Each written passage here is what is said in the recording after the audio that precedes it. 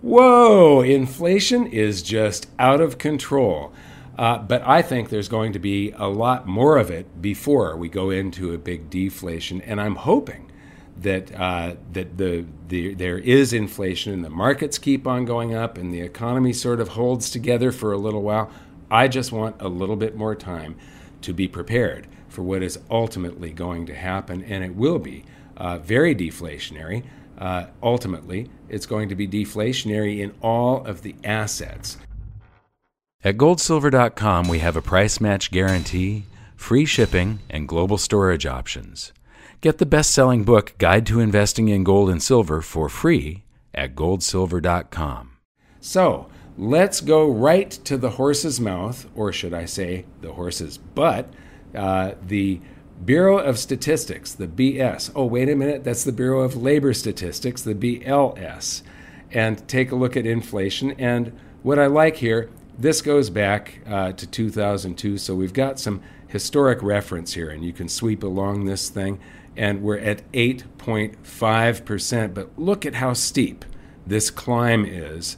Every month, inflation is not slowing down, it's accelerating. It is higher. Now, this is year over year. So when we get to July of next year, if this is still at like 8%, it's going to be stacked on top of that 5% increase that we had last July.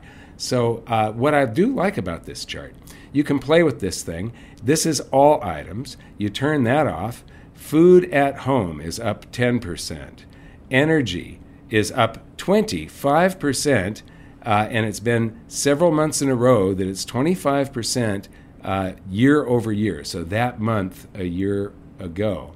And then you've got electricity. I've got to turn off the energy to auto scale. 10%. I'm going to get to more of that in a minute because I'm going to show you what I'm paying here in Puerto Rico. And then this one always cracks me up. All items less food and energy. When they talk about core CPI, they always strip out the only two things that you will die for lack of. They strip out food and energy. So the things that you absolutely have to survive, they eliminate those from inflation. I just always thought that was a crack up. But all the stuff you don't need is going up at a rate of 6.5%. So you should go and play with this. This is actually fun. Gasoline up, 56% in May of last year, 58% in November, and this isn't stopping. This is going to. We are in for. I think there's going to be some acceleration of inflation for a little while. I'm going to show you why in a few moments. But let's move on from this graph.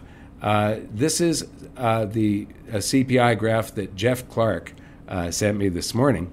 And unstoppable CPI, now it's Russia's fault. This is where the Fed said, oh, well, yeah, there's inflation, but it's transitory. It's just going to be like for a couple of months, and then prices will level off and inflation will not accelerate. The Fed they are so wrong so often, just consistently wrong, and they caused this. And so now it's Russia's fault. Everybody's blaming, Russia is causing the inflation. It's the invasion of the Ukraine that took place toward the end of February here. Remember, February only has 28 days. And so we're at 8.5%. So a tiny bit of the difference in this is because, you got to look at how much stuff the United States buys from Russia. Now, there is going to be some very large inflation that's due to Russia in Europe. And then that will eventually flow over to here because of trade. So you will see some of the Russian inflation creeping in eventually. But the press blaming Russia right now and the administration, it's silly. The inflation that we're experiencing has nothing to do with Russia. I'll show you that in a minute. This is a great article on Zero Hedge that has a lot of this, but what we're seeing here is the highest rates of inflation since 1981. So I love being able to see things in a historic context like this. It's got some great, this is month over month rise, and it's got a breakdown of the different sectors of goods and services and food and energy and so on. But what I really like is going down to this heat map. This is very important here. This is April of last year, 2021, and this is March of 2022. So each column is a month, and it's showing you the heat map. The bright red is the highest levels of inflation. And what you're seeing is that's all in energy. So get ready for more future inflation, because even if you're a service, a chiropractor has to pay his bills. Part of that is the electric bill and filling up his gas tank. And so energy is a big part of all of the other sectors here. There is no sector that uses zero energy. All of these use energy. And so these rises for these few months will flow over into all of this and help accelerate all of those as well. So Brad Palumbo, he writes for Foundation for Economic Education, says the dotted line is Putin's invasion of Ukraine. Oh, wait, it's not. It's Biden's inauguration. Well, it doesn't matter really what party was in power. This is a bunch of currency creation coming back to haunt us. And it isn't just pumping up the stock markets and asset prices, because that isn't where it's the only place that it's flowing these days. When they wrote a bunch of checks and sent them out to people and paid people to not work, that is part of what is coming back to haunt us right now. For those under the age of 40, so Edward Gofsky, for those under the age of 40, the last time the CPI was 8.5%, the Fed had interest rates over 10%. We've currently got ultra-stimulating 0.25% rates. Rates are going way higher to fight inflation. This will cause the popping of all of the asset bubbles, and that will cause the greatest deflation, I believe, in history, greater than the 1929 stock market crash and the following Great Depression. To fight it, right now, any bond investor is experiencing about 8% negative rates. If you're and here is the big joke on bonds. To the interest that you are paid on the bonds, you buy a bond and it pays you back. The principal and the interest is paid from your taxes. You pay taxes to pay yourself back on a bond that's yielding a negative rate, nominally a negative rate, and it's not factoring in the taxes that you've got to pay so that the Treasury can pay the principal and the interest on that bond. So this is my power rate from the back of my own power bills. So this is power in Puerto Rico. March of 2021 to March of 2022, we were at 18 cents per kilowatt hour. And then it went up to 25 cents by the end of that year. But wait, I could have taken this data and made my own chart, but I didn't have the time. I wanted to get this out right away. So here is April's bill, 29 cents. And the reason I show you both of these is they had already gone from 18 to 20 cents. So over a 13-month period instead of year over year, from 18 to 29 is 61%. This is enormous, 61%. Now, if you take 61 divided by 13 times 12, you get an annualized rate of inflation right now for energy for electricity in Puerto Rico of approximately 54%, I believe it is, year over year. So that is huge. Now, I'm going to tell you a little secret. The place that I'm in right now, I knew that I did not want to buy this place. So I'm actually leasing it. And I just got a 40% rent increase. I used to own several places back there right on the beach.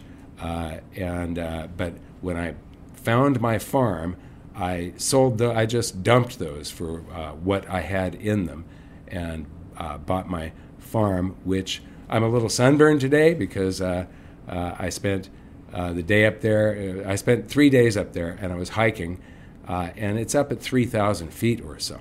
And so I got pretty sunburned. Okay, so here is the Organization of Economic Cooperation and Development, the OECD, and their broad money, the M3 of all of these different countries. And this chart I've got going back to 1952, I think it is. There's a lot of data that starts here in 1960 and in 59. But all of these countries, you can see that everybody has gone insane. Now, this is broad currency. Broad currency is basically the currency that the banks create. It's not created by governments or central banks. It's the commercial banks creating loans. So when you buy a car and you take out a loan, or you buy a house and you take out a loan, they create this currency. It didn't exist before that. And you can see the enormous, from about 130 here to 165 or so on this scale. It's all indexed to 100 in, I think this is 2008 or something like that. I can't re-index it on their site. But what you see is that there's, every country looks like a third world country, except for maybe Japan for some reason. They haven't created that much excess currency. They were creating a lot of it here. Remember, this is broad currency, and their economy crashed back in the late 80s, and since then, they haven't been borrowing as much currency into existence. But look at, here we've got South Africa, and there's Russia, and there's the United States, and here's Hungary. We all look like third world countries today. So that was broad money. Well, what can happen if rates are low and it encourages borrowing? What is the monetary aggregate that they actually use to pyramid this broad currency that's borrowed? And you're supposed to have some reserves. We used to have required reserves. The Federal Reserve did away with that. Now, instead of fractional reserve lending, it's no reserve lending. There is no reserve. So the Federal Reserve said that there's no reserve required for fractional reserve. So, okay, so here is narrow currency.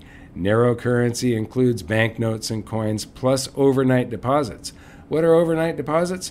That's repurchase agreements. That's things like it's when one bank puts currency into another bank. Those are overnight deposits. And this has absolutely exploded. The OECD total here has gone from about 125, 130 up to about 460 in just a few years. But what's this line way up here?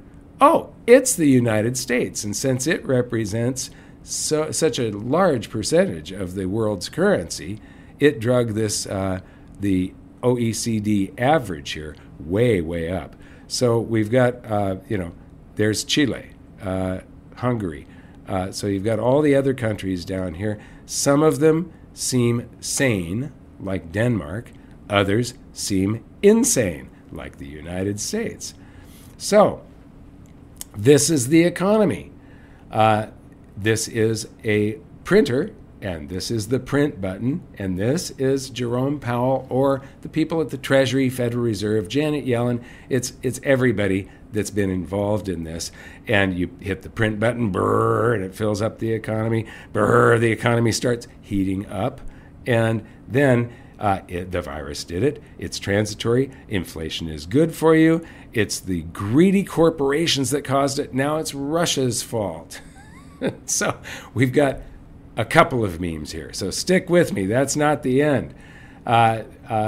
So this is Heinrich Seeberg, and he says that he's retweeting here.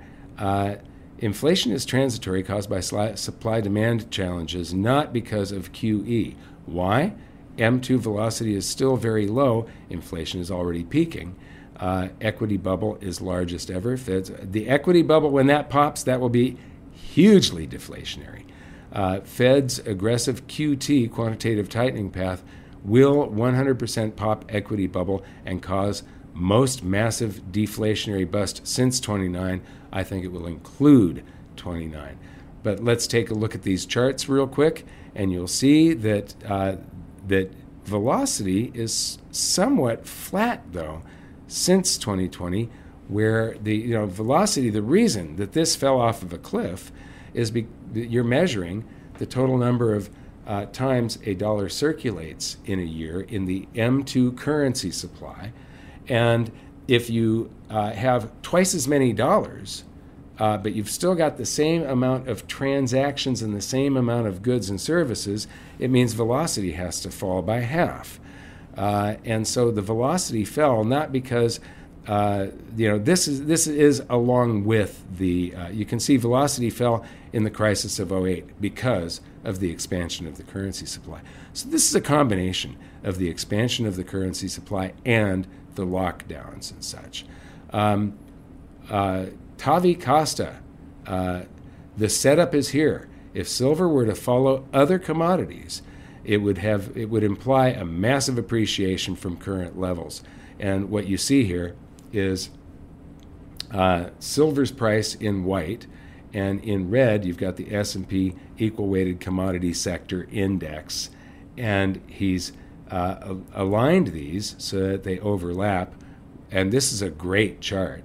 And what I find interesting is not only is there this big gap, but back in 2011 when silver peaked, the commodities index was nowhere. It was much below where it is right now. Silver is the opposite. It was above. And so not only should silver rise to match that at $50, but it should blow way past it. We'll see what happens. And here is the meme.